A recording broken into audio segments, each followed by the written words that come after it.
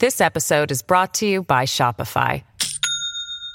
Do you have a point of sale system you can trust, or is it a real POS? You need Shopify for retail. From accepting payments to managing inventory, Shopify POS has everything you need to sell in person. Go to shopify.com/system, all lowercase, to take your retail business to the next level today. That's shopify.com/system. Welcome to the New Books Network. Hello, and welcome to New Books in Philosophy, a podcast channel with the New Books Network. I'm Carrie Figdor, professor of philosophy at the University of Iowa. I'm co-host of the channel along with Robert Talisse, Sarah Tyson, and Malcolm Keating. Together, we bring you conversations with philosophers about their new books in a wide range of areas of contemporary philosophical inquiry. Today's interview is with Claire McCool, assistant professor of philosophy at Durham University, and Rachel Wiseman, senior lecturer in philosophy at the University of Liverpool. We're talking about their new book, Metaphysical Animals: How Four Women Brought Philosophy Back to Life, which is just out from Chatto and Windus. What are the proper things for a philosopher to worry about, and who should be able to worry about them? These two questions, raised in the context of the disruptions and horrors of World War II, animate Metaphysical Animals. The book interweaves the biographies and philosophies of Elizabeth Anscombe, Philippa Foot, Mary Midgley, and Iris Murdoch, who met as students at Oxford as World War II left the old men, refugees, women, and conscientious objectors behind to bloom intellectually while most of the men were away. Each, in her own way, argued for a view of human life as necessarily concerned with metaphysical issues and moral approaches that the then ascendant logical positivism and ordinary language philosophy tried to dismiss as mere nonsense. McCool and Wiseman bring Anscombe, Foot, Midgley, and Murdoch to life in this highly readable account, sparked by a series of interviews with the elderly Midgley as the last survivor of the group. Let's turn to the interview.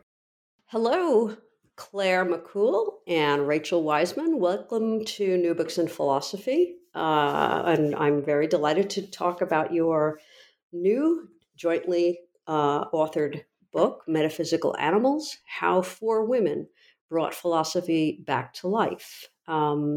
So this is a bit of a departure from many of our usual interviews, and that it's two authors rather than one, and it's essentially a biography, history, philosophical analysis of four different people, and how they together kind of grew up philosophically and responded to the various trends in philosophy and in life in general that were going on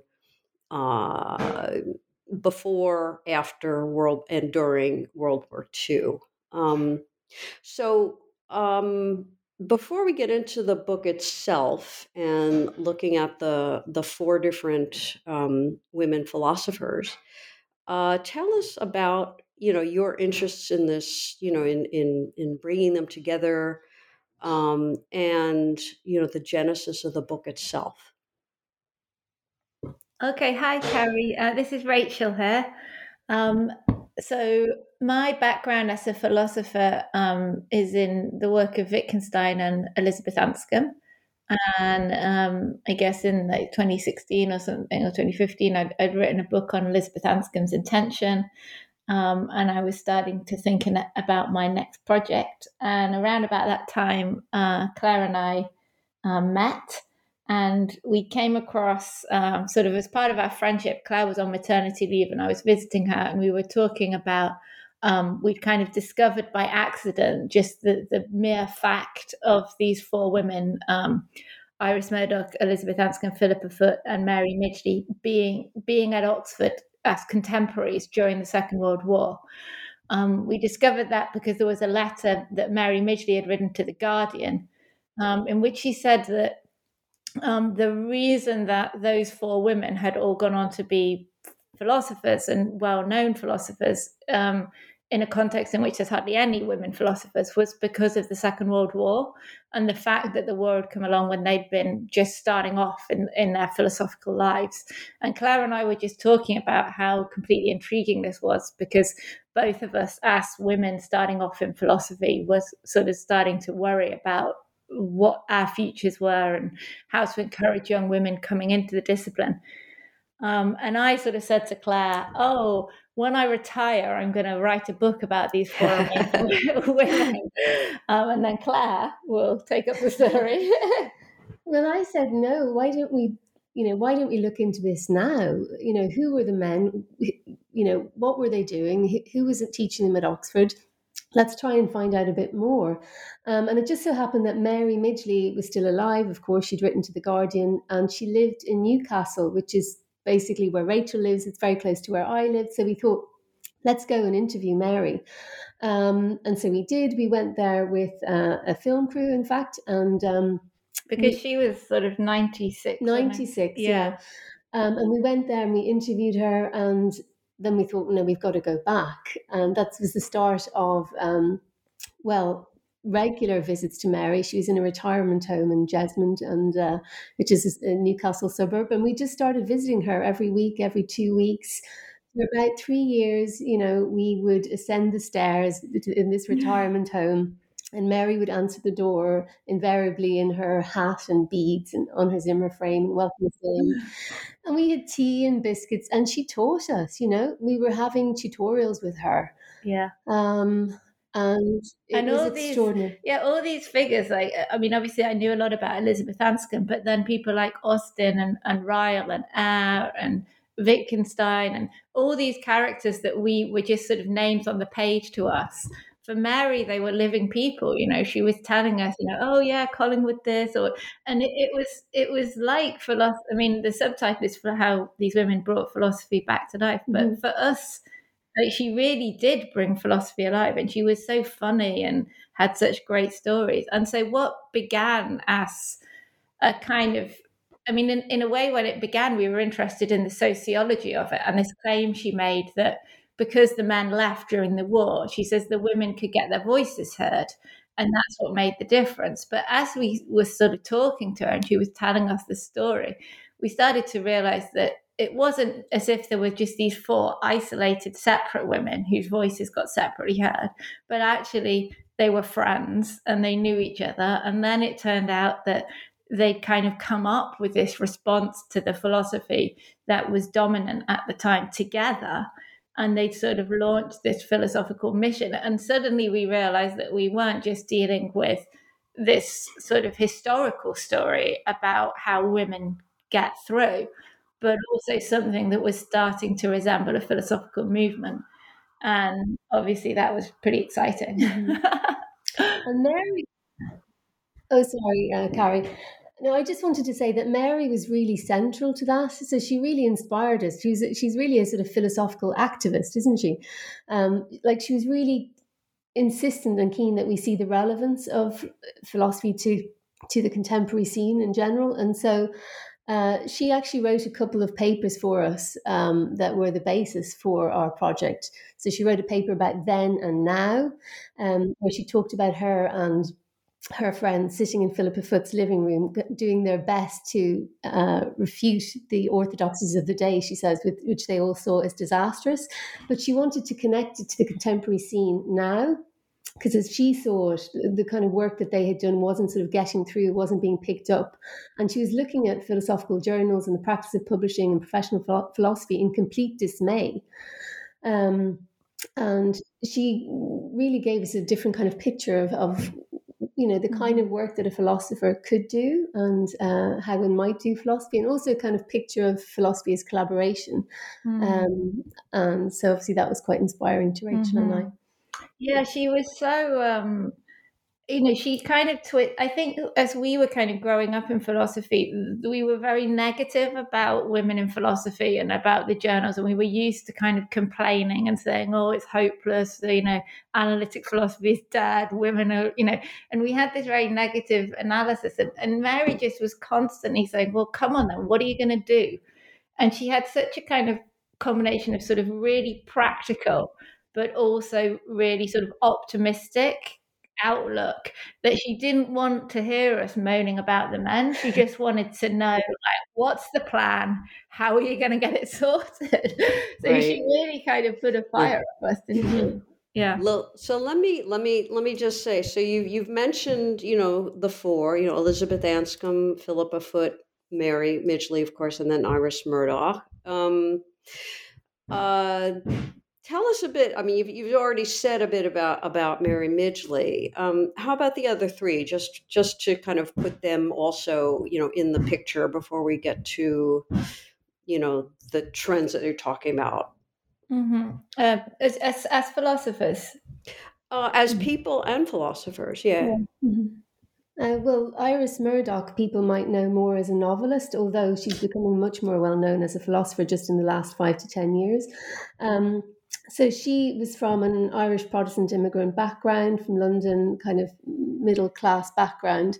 She won a scholarship to a prestigious girls' school in Bristol, and from there she managed to get a scholarship to Somerville College in Oxford, where she met Mary Midgley. They both studied Mods and Greats, which is a particular kind of Oxford degree where you study classics for 5 terms. So Latin and Greek, and then you go on for 7 terms to study philosophy, mostly ancient philosophy, but also some, Kant and some modern philosophy. Yeah, so I think Claire's given you the little bit of the biography. I guess that the way that Iris Murdoch is kind of remembered, or what she's best known for in contemporary philosophy, is this idea of moral perception. And the idea that if you're doing moral philosophy, your focus shouldn't be dominated by thinking about action, and thinking about moral evaluation as something that applies only to what a person does.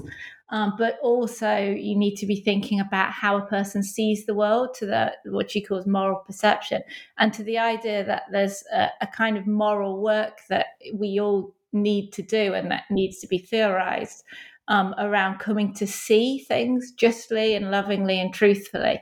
And that she kind of thinks that contemporary moral philosophy has lost sight of the importance of that kind of moral work, which develops a kind of certain sort of attention to others and to reality. I suppose that's where she's kind of situated. And I think if you know her novels, you'll know her kind of deep interest in understanding the kind of the relationship between the moral psychology of her characters and the things that they do, and the way in which they see things and missee things as well. So that's Iris. Yeah, that's Iris. So Elizabeth Anscombe, I'll tell you about, because she was in a way the way I came into the project. So she, I guess, is best known perhaps for translating Wittgenstein's Philosophical Investigations. She was a great friend of his during the last 7 years of his life. In her earlier life, she was a Catholic convert, so she comes from a kind of Anglican family, but she converted to Catholicism sort of unofficially as a child, and then officially when she arrived at Oxford in just before the Second World War. And so her kind of philosophical output is a kind of mix of sort of broadly Wittgensteinian philosophy of mind in action, and lots of writing on the kind of practical ethical issues that would be of concern to Catholics. Her famous book is called Intention, which is what I was interested in before, which is a work in philosophy of action. So Philippa Foot is, in a way, so Iris Murdoch describes Philippa Foot at one point as like a sphinx.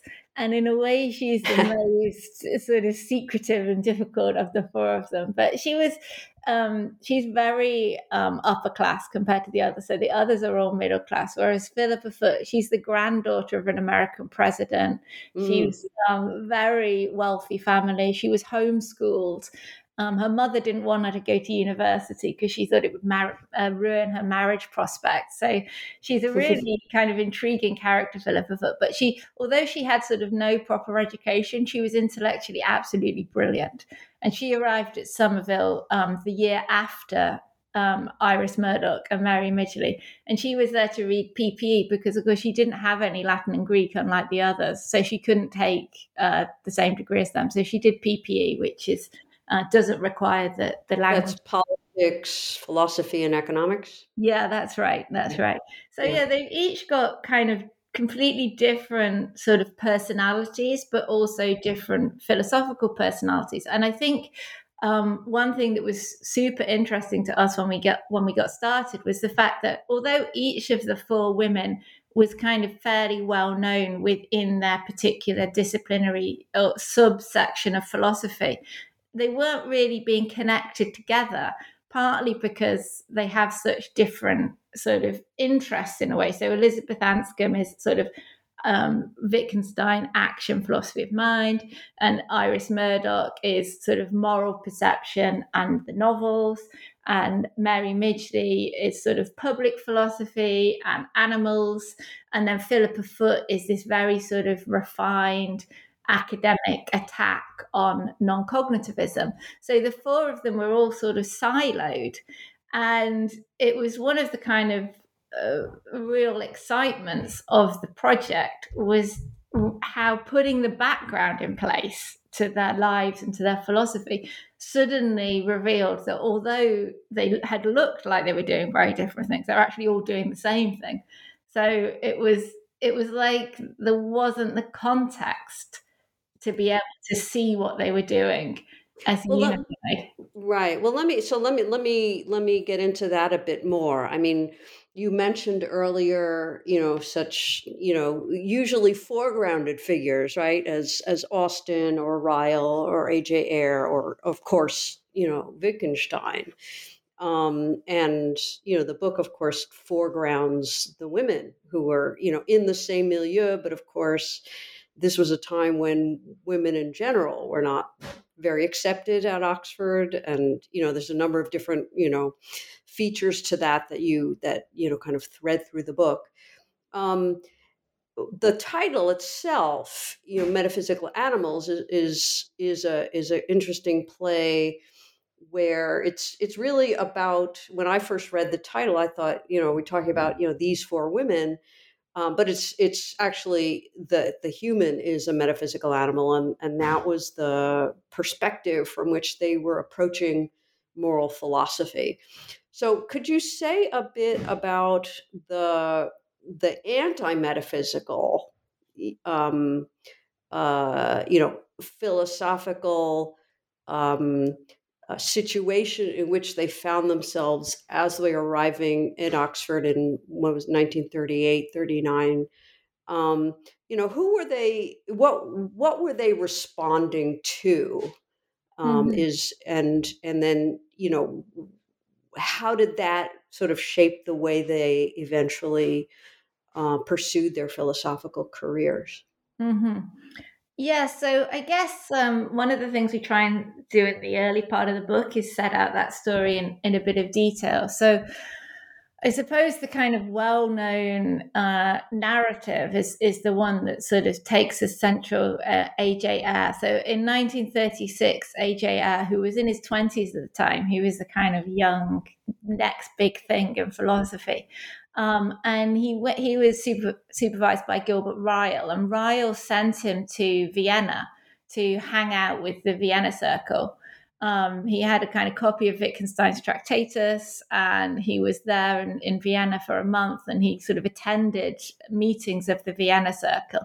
And when he came back, he wrote this book called Language, Truth and Logic, which was a kind of manifesto, really, which was him sort of piecing together some of the bits that he picked up from the Tractatus and from the Vienna Circle, and sort of putting together this sort of young man's attack, if you like, on the previous generation of male philosophers. I guess this is a sort of familiar dynamic. So what he did in Language, Truth and Logic is he sort of took the the end of the Tractatus, so this idea that's in the Tractatus is that everything that can be said clearly, and that the idea is the kind of the new logic that was kind of in ascendancy at that time, particularly in Cambridge, could be used as a kind of weapon to criticize all of the metaphysics, but particularly the metaphysics of the idealists who were the sort of the generation before as being not sort of false, but actually nonsense.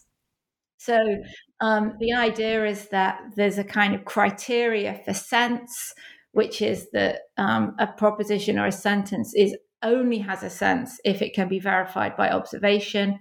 And that just means that all sorts of bits of language, first of all, the language of the metaphysician, but then also religious language, moral language, just gets called nonsense. And because Eyre, I think, writes this book as effectively a manifesto, it became a kind of big hit, particularly among young male philosophers coming up into Oxford at that time. They were all kind of, P.S. Rawson talks about, he read it in one sitting. It was this great, exciting moment. And all of this generation of young men, they say they suddenly found that they could, if they were confronted with some sort of difficult philosophy or somebody sort of making a kind of stuttering attempt to say something profound about the nature of reality or truth or beauty or God or whatever, they could just say, I don't understand. And they still do that today, don't they? They still do it today. And Mary Warnock, who came up just after the war, so she's a few years younger than our woman. She talks about it as a newly weaponized I don't understand. So one of the things that we thought was really interesting is this shift from I don't understand as a kind of inquiry from what we're calling in the book a metaphysical animal. So this sort of appeal to another person to say, there's something here that is beyond my capacity to comprehend. Let's try and work it out together. To the contemporary I don't understand, which just means no, you're talking nonsense, which is so sort of crushing of any philosophical ambition, if you like.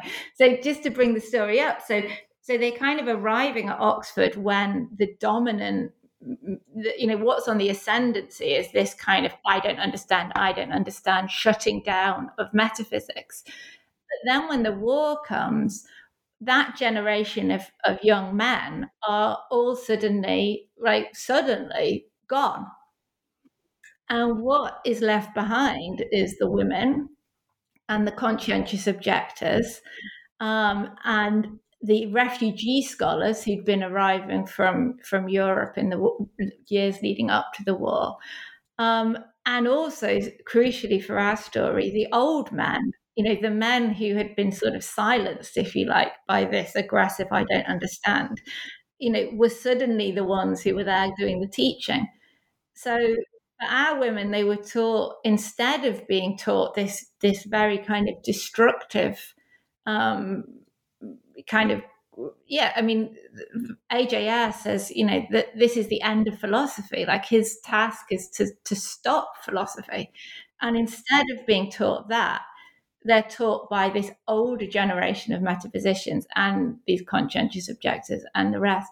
And one figure who I don't know if we've got time to talk about, but who was really important for us is Donald Mackinnon, who was a tutor to all of them. And he was a young man, so he was kind of in Eyre's circle, but he was a conscientious objector.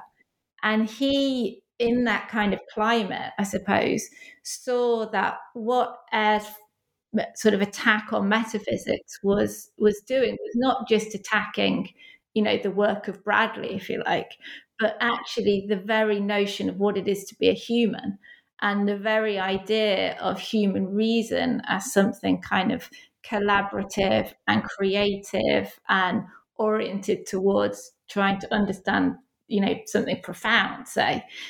That Eyre had kind of got rid of that notion, or was attacking that notion of human reason and replacing it with some kind of idea of a sort of calculus that a machine might be able to do. So for Mackinnon, the attack that Ayer launched against metaphysics was actually an attack on the human animal. And so this notion of the metaphysical animal is one that Mackinnon is sort of developing at the same time that he's having these tutorials with our four women. And to us, it seemed, when we're thinking about Iris Murdoch's idea that we're the kind of creature. So Iris Murdoch says man is a creature who makes pictures of himself and then comes to resemble those pictures. So she has this idea that it's a part of our nature to form ideas and images of ourselves and then actually to grow into those images that we have. And we were just so excited by the idea of the metaphysical animal as something that you might kind of think of yourself as being, and then through picturing yourself in that way, sort of become, if you like. Right. Well, there's sort of two different strands there, which we might explore a bit. One is this idea that the human animal is by nature, in some sense of nature, a metaphysical animal in terms of kinds of inquiries and ideas, that humans tend to seek. And then there was this other, more specific articulation of that general idea of what struck me as a response to a problem of moral relativism, really, with, so in a sense that if you're not asking, if you don't have, or maybe let me put it slightly differently, it was this idea that, to being metaphysical also sort of came along with this idea of being objective about morality. And maybe could you were those two things just like one and the same for these women? Mm-hmm. Yeah, that's a really deep and difficult question, Carrie. Sorry. No, I mean, this is the fundamental question in a way. So in a way, they become the same partly because of the historical moment that they're at. So the Genesis story that Philippa Foot and Mary Midgley tell is that, once Ayer has this idea that all moral language, if I say, murder is wrong, there's nothing that could verify that, there's no observations that could verify that. So moral language gets detached from or separated off from the realm of truth and objectivity and becomes something which is to do with the expression of a particular subjective viewpoint or of a culture or whatever. So that's kind of the immediate effect, if you like, of that move that Ayer makes. And both Mary and Philippa say that, one of the things that happens when they come back to Oxford after the war is over is that they find that they're not able to say what they want to say about what's just happened. Like they want to be able to say, Philippa Foot says to a Nazi, but you were wrong and we were right. They want to be able to ground out of the notion of objective moral truth. And there isn't the context, the philosophy available with which to do that. So one of the things that Mary says is, the kind of the proximal or the immediate task was to reconnect facts and values, which is that kind of cognitivist move that you're talking about.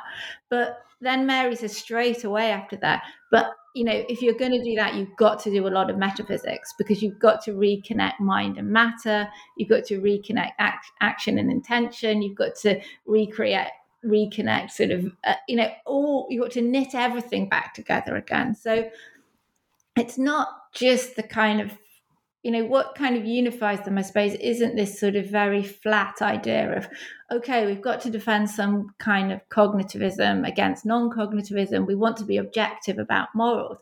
It's rather this idea that, look, we've lost that stuff because we've lost sight of what it is to be a human and how it is that a human being is in the world and how human life is knitted in with the human reality and all the rest of that. So in a way, they see, I think, the non-cognitivism and that the kind of cultural relativism and the emotivism and all that stuff as if you like a symptom of something much deeper that's gone wrong, in the way in which we've, if you like, become alienated from our own animality and our lives with each other and their habitats and all the rest of it. So, yeah, I think that the kind of immediate horror, if you like, of the war is, my God, you know, we've got to be able to say that certain things are wrong objectively. You know, for Anscombe, it was the atom bomb, right? We've got to be able to say it. You can't drop a nuclear bomb on a city. That's murder. And that's not an opinion, like that's a fact, that's an objective fact. So that's the kind of proximal cause. But then they go so much deeper than that, because they realize that it's not that people are just sort of for the sake of it saying, oh, morality is subjective. It's rather that they're so detached from what it is to be a human being that seems like the only rational thing to say. This episode is brought to you by Shopify. Do you have a point of sale system you can trust, or is it a real POS? You need Shopify for retail. From accepting payments to managing inventory, Shopify POS has everything you need to sell in person. Go to shopify.com/system, all lowercase, to take your retail business to the next level today. That's shopify.com/system. Okay. Good. So let me, so the book is, you know, it's centered around World War II, and there a lot of what they do, like, so Iris Murdoch, you know, she joined the Communist Party. I think she was, you know, a member, an actual member, not just a fellow traveler or something. Anscombe, you know, the Catholicism. How did the you know, the war itself? I mean, you mentioned how because of the war, the usual voices at Oxford, you know, your typical male voices, were heard, and other people tended to be drowned out, and those who were left behind in some way, or at least weren't sent off to war, didn't go off to war. New voices, or voices that had been silenced, as you put it, were able to speak and be heard again. How did the moral landscape of the war itself affect how each of these four women kind of, you know, responded to this? You know, their you might say their new freedom in a way to be heard, to make themselves heard, whereas before they might well have been drowned out. Yeah, it's difficult to, I mean, they're all such individuals, the four of them, so it's hard to say fit for them as a collective. I mean, Mary's the one, obviously, whose testimony is most ready to hand. And she says, if it hadn't have been for us being taught by Donald Mackinnon, so he's the conscientious objector, I would have drifted away from philosophy. And Iris Murdoch says again of him that she saw from him what it would be to do ethics seriously. And Philippa Foot actually says he created me. So I think, you know, the fact of them ending up with him, which is a function of the war, was completely significant. I think in different ways, the war gave them all sort of weird sorts of freedom and a kind of gap in a way between their undergraduate lives and their graduate lives that was maybe a space to grow into, so that when, you know, because they graduated during the war, and Elizabeth Anscombe went off to do graduate work in Cambridge, but the others all went to London and had several years of war work in London. And then Iris Murdoch went to work for UNRWA, the United Nations Refugee and Rehabilitation Agency. So she was working with displaced people in Europe after the war.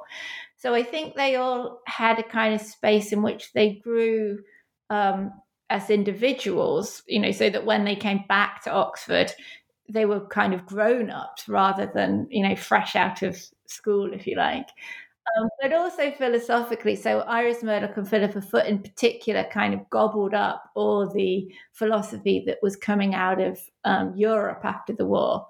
So they sort of got hold of other traditions, sort of started to get a sense of other traditions that could help to fill some of the gaps that that Oxford education had sort of open their eyes to, if you like, and different ways of talking.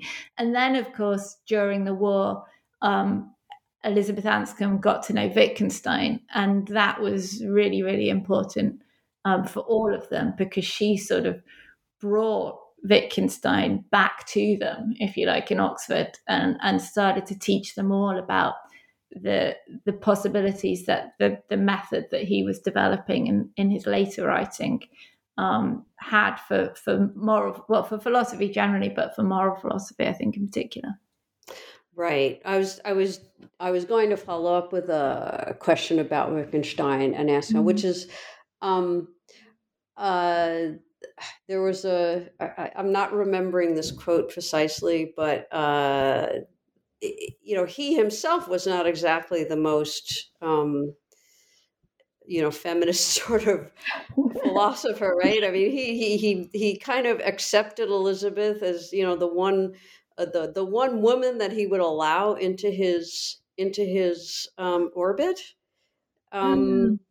Was I guess Anscombe was okay with that, or well, I mean, it's funny. It's a funny one, Wittgenstein, because obviously though he was a sexist. There's a reference letter he writes for Elizabeth Anscombe where he says, she's the most intelligent woman I've taught, and I can only think of a dozen or so men who are cleverer than her, or something like that. And there are these stories of him, wanting rid of the women from his classes, and she was an honorary man, and all that sort of thing.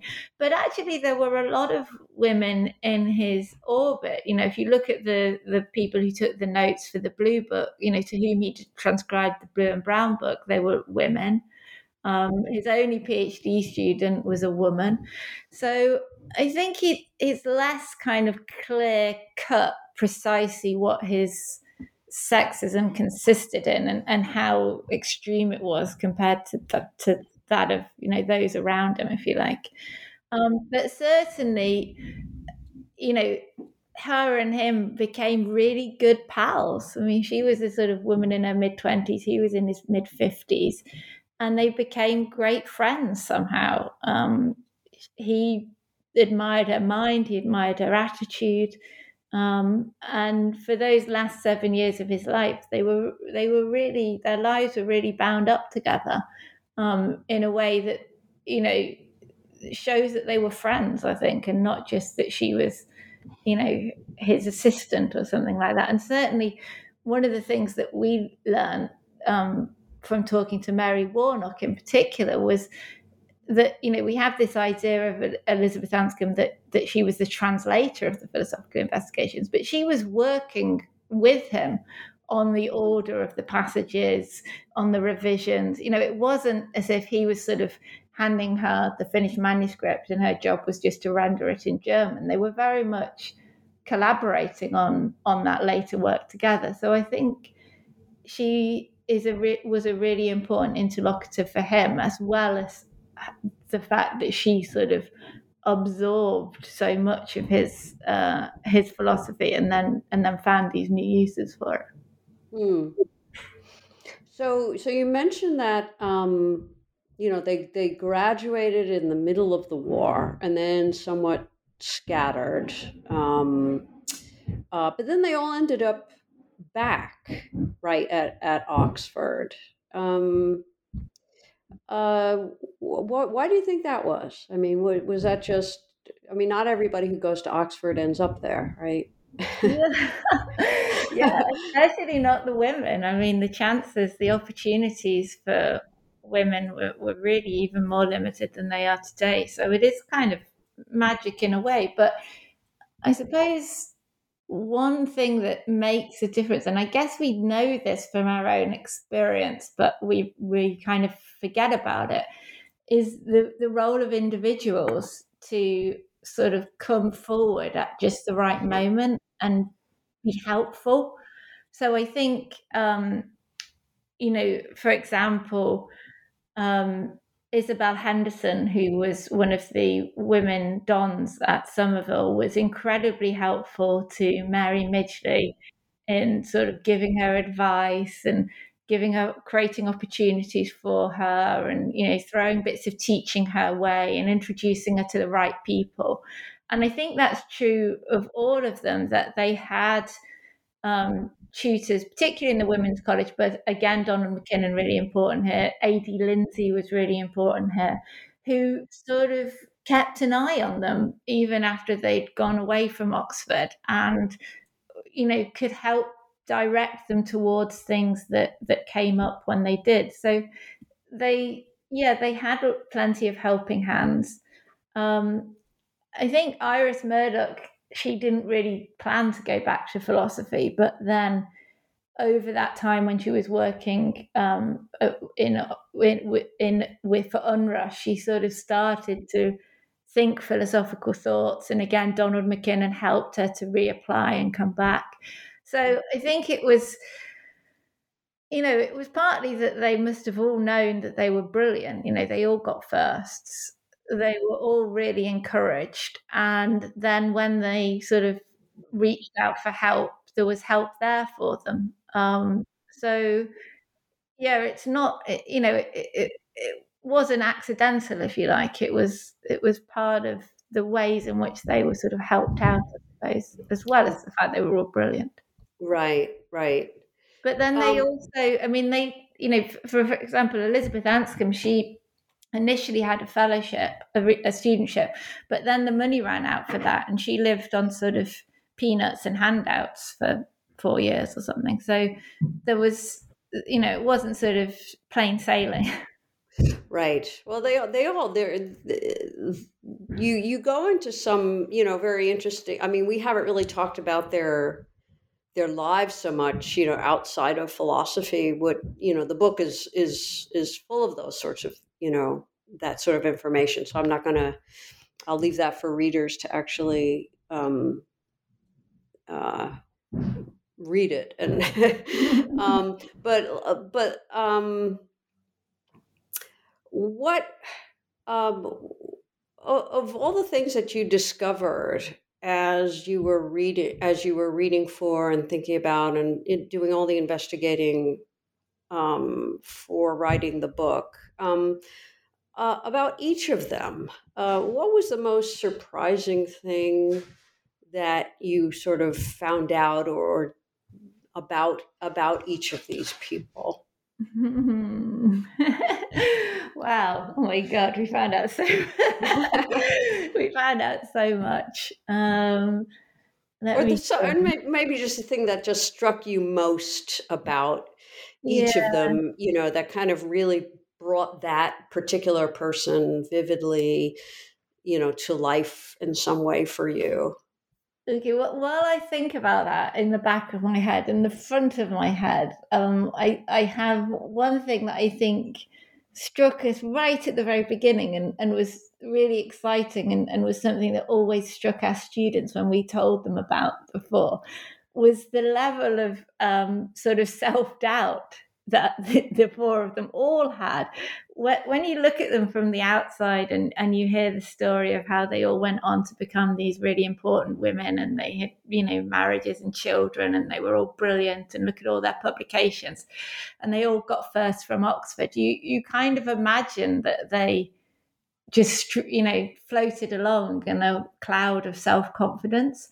But when we looked at their letters that they wrote to each other and to their families and to friends, all of them are, even Elizabeth Anscombe, believe it or not, are kind of, suffer from what we would, I suppose, now call imposter syndrome, or and it was really, I think we both found early doors it really moving, particularly to read the letter exchanges between Iris Murdoch and Philippa Foot, where they're saying to each other, oh God, will you look at this terrible thing I've written, and I'm sure it's awful, but maybe you can help me. And then the other one would write back and say, oh no, it's amazing, but look at this awful thing that I've produced.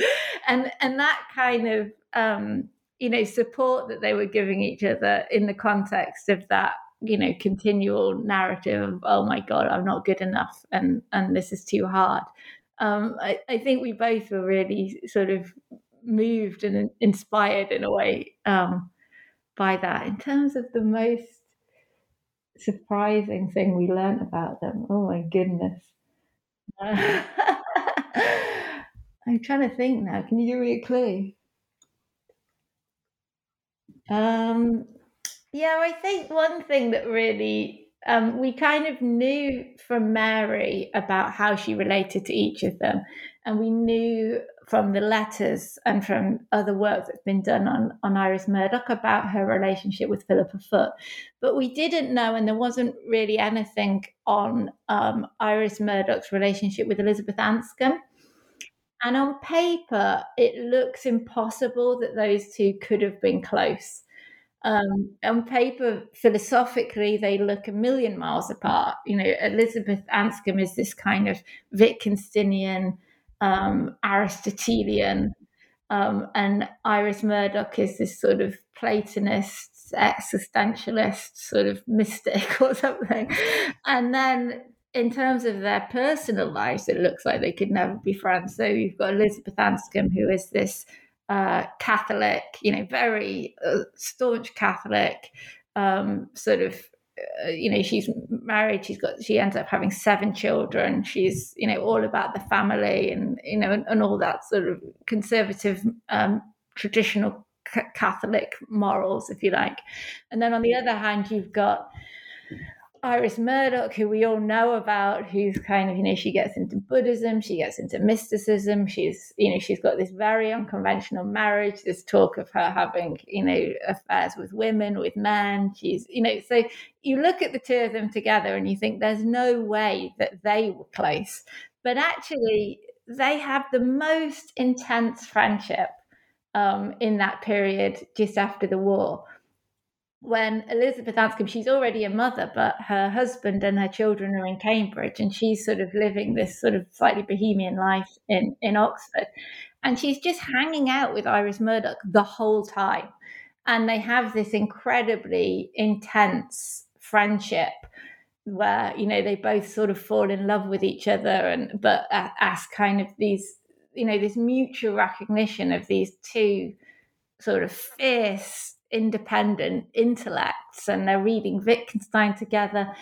And I think for us, sort of seeing that intensity of friendship between these two brilliant young women, and then the way in which that kind of reshaped our understanding of their philosophies and how their philosophies connect to one another, was really one of the most sort of intellectually exciting parts of it, I suppose. Cool.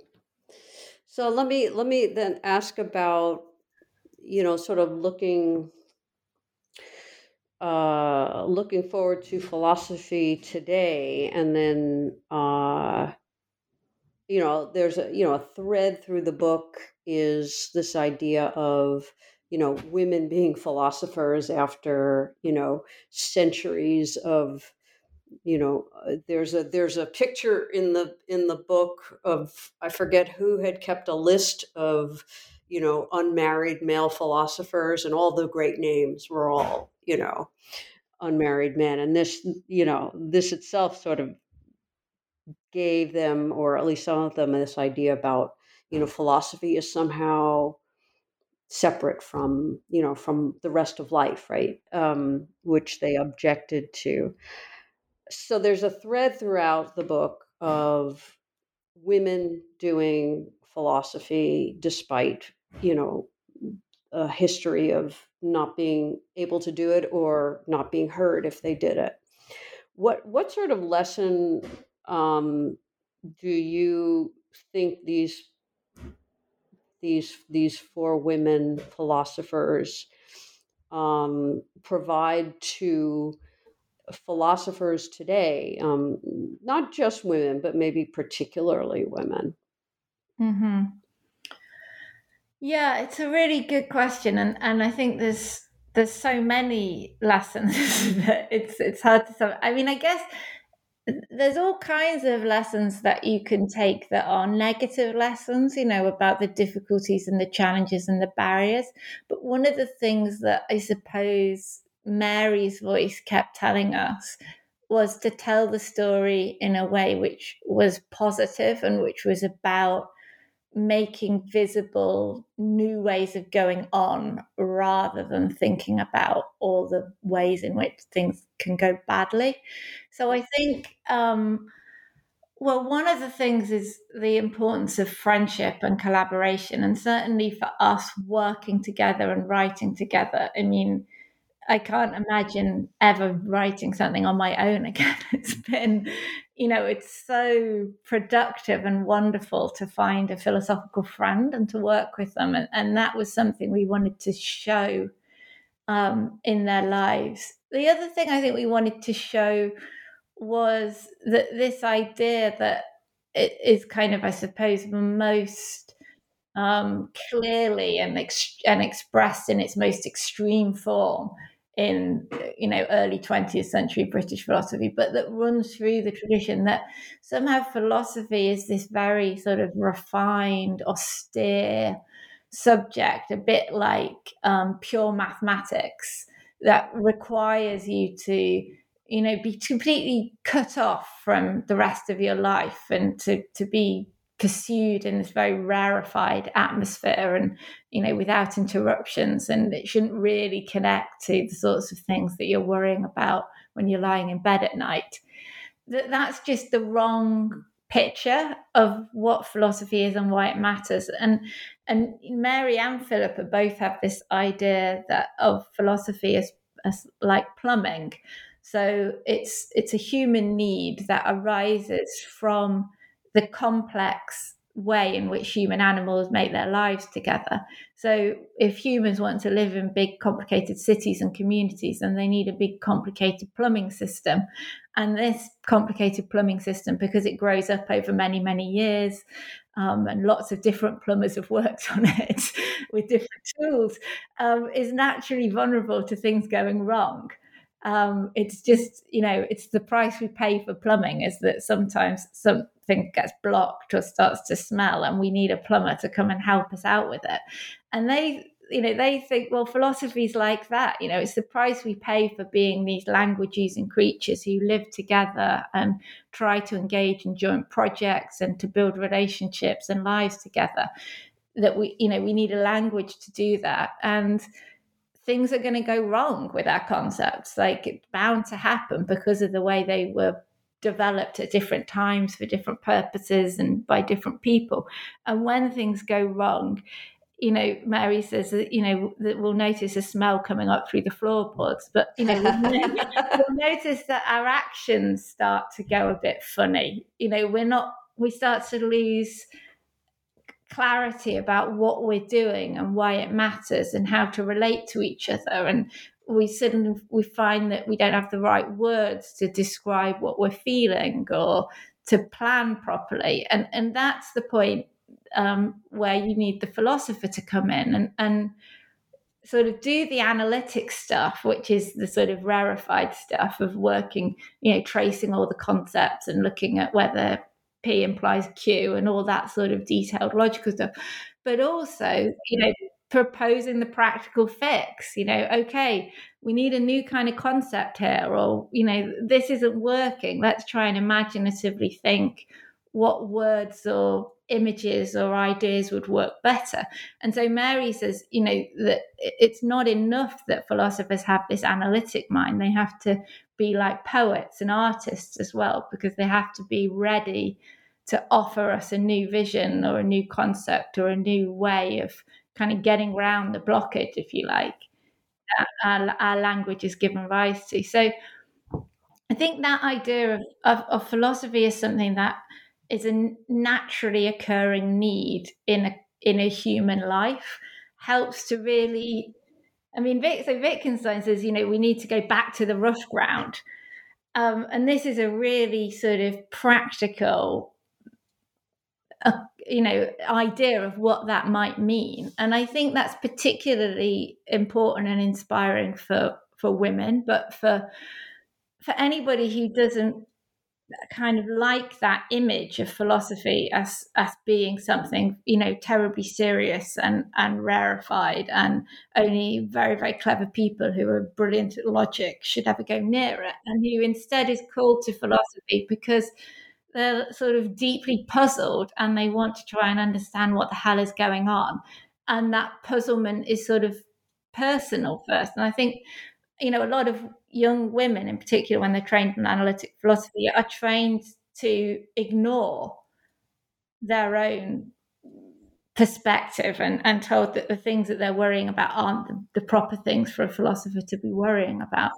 And I think what we were really interested in these women was trying to give a picture of a philosopher that was sort of pluralistic and invited everybody in and said, well, look, if you've ever felt like you didn't have the right words to explain what you were feeling, then you were doing philosophy right there. Like, you weren't doing it in a journal, but that's sort of the beginning of being a metaphysical animal, if you like.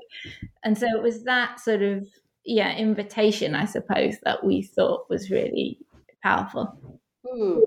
Good. That was very helpful.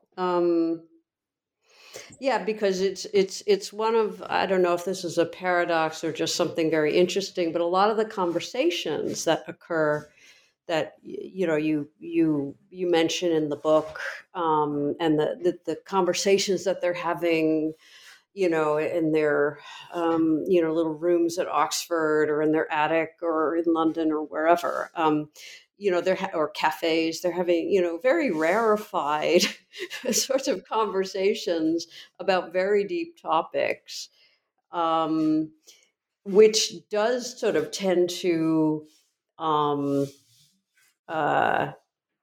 go with the stereotype of the philosopher, and at the same time,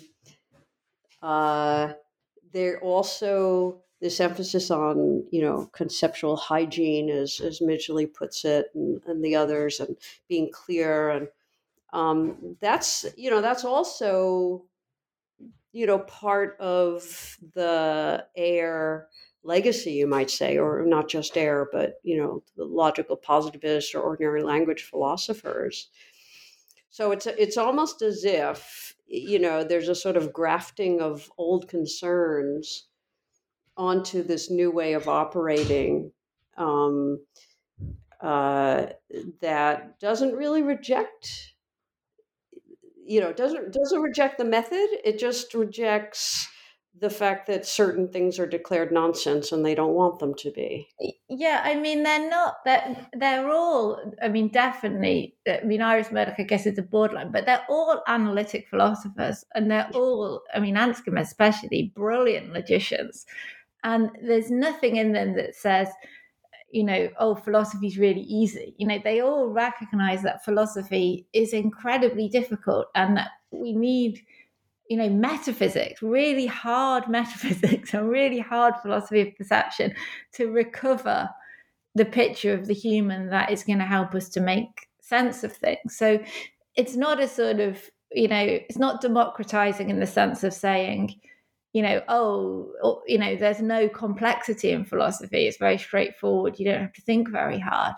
It's more that there's a kind of pluralism. So there's not this idea that there's just this one method, which is this kind of, let's analyze the hell out of everything until we end up with something, that's so carefully defined and crystalline pure that you can't actually do anything with it. So there's a kind of pluralism in the sorts of tools that they think philosophers need. They need to do that clarifying stuff, but they also need to use their imagination. They need to think about art. They need to think about, they need to think about who they're speaking to and why they're speaking. And so there's a kind of a pluralism around method. But I think there's also, Mary talks about this shift when the young men left in the war from a classroom in which everybody's competing to win an argument, from one in which everybody jointly turns their attention onto a deeply puzzling world. And so it's this constant kind of drawing back to, okay, why are we doing this? Right, we're doing it because we want to make sense of the world and of each other. And sometimes the way to do that is by introducing technical terms and doing very clever bits of logical analysis. But as long as you remember why you're doing that thing, so you're constantly being drawn back to this great difficulty, which is a difficulty for all of us, of trying to make sense of what the hell is going on, then it's going to keep real, if you like, and not to be sort of seduced by the fact that you can do this very clever thing, and now somebody else has responded to that clever thing that I did by doing something even cleverer, and now can I out clever them? And and now your attention isn't jointly on the world, but is on each other and the extent to which you can, prove yourself a more sophisticated user of this very sort of weird technical tool that philosophers have got their hands on. Right. Good. So we're running out of time. So I'd like to end with a final question, which is, what do the two of you have next on your horizon? Are you doing something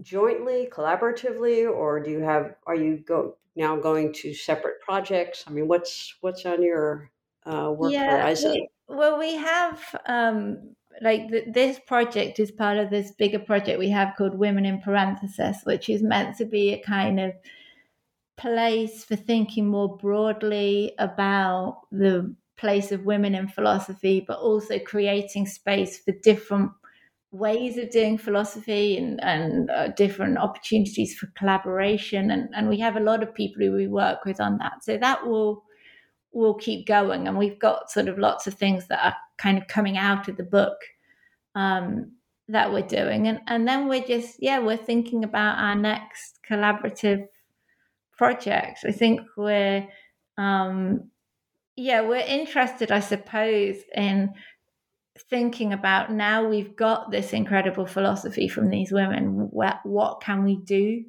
with it now that matters? And I suppose, all of us are thinking all the time about the future of the planet.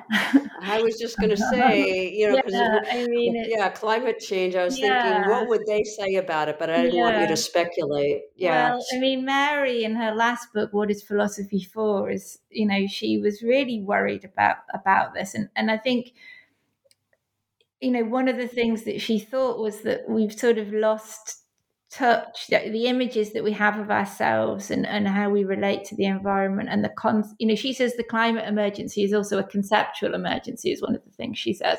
So she thinks that the concepts that we have for understanding ourselves and our place in nature are now so sort of defunct and malfunctioning that we need to do so much work to get back to a point where we can even start to understand how we get out of this situation. So I think we both feel that there's this incredibly powerful and creative philosophy in the work of these women, and now we better do something with it while we've still got the chance.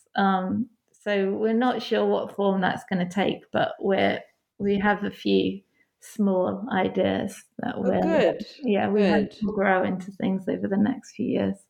Excellent.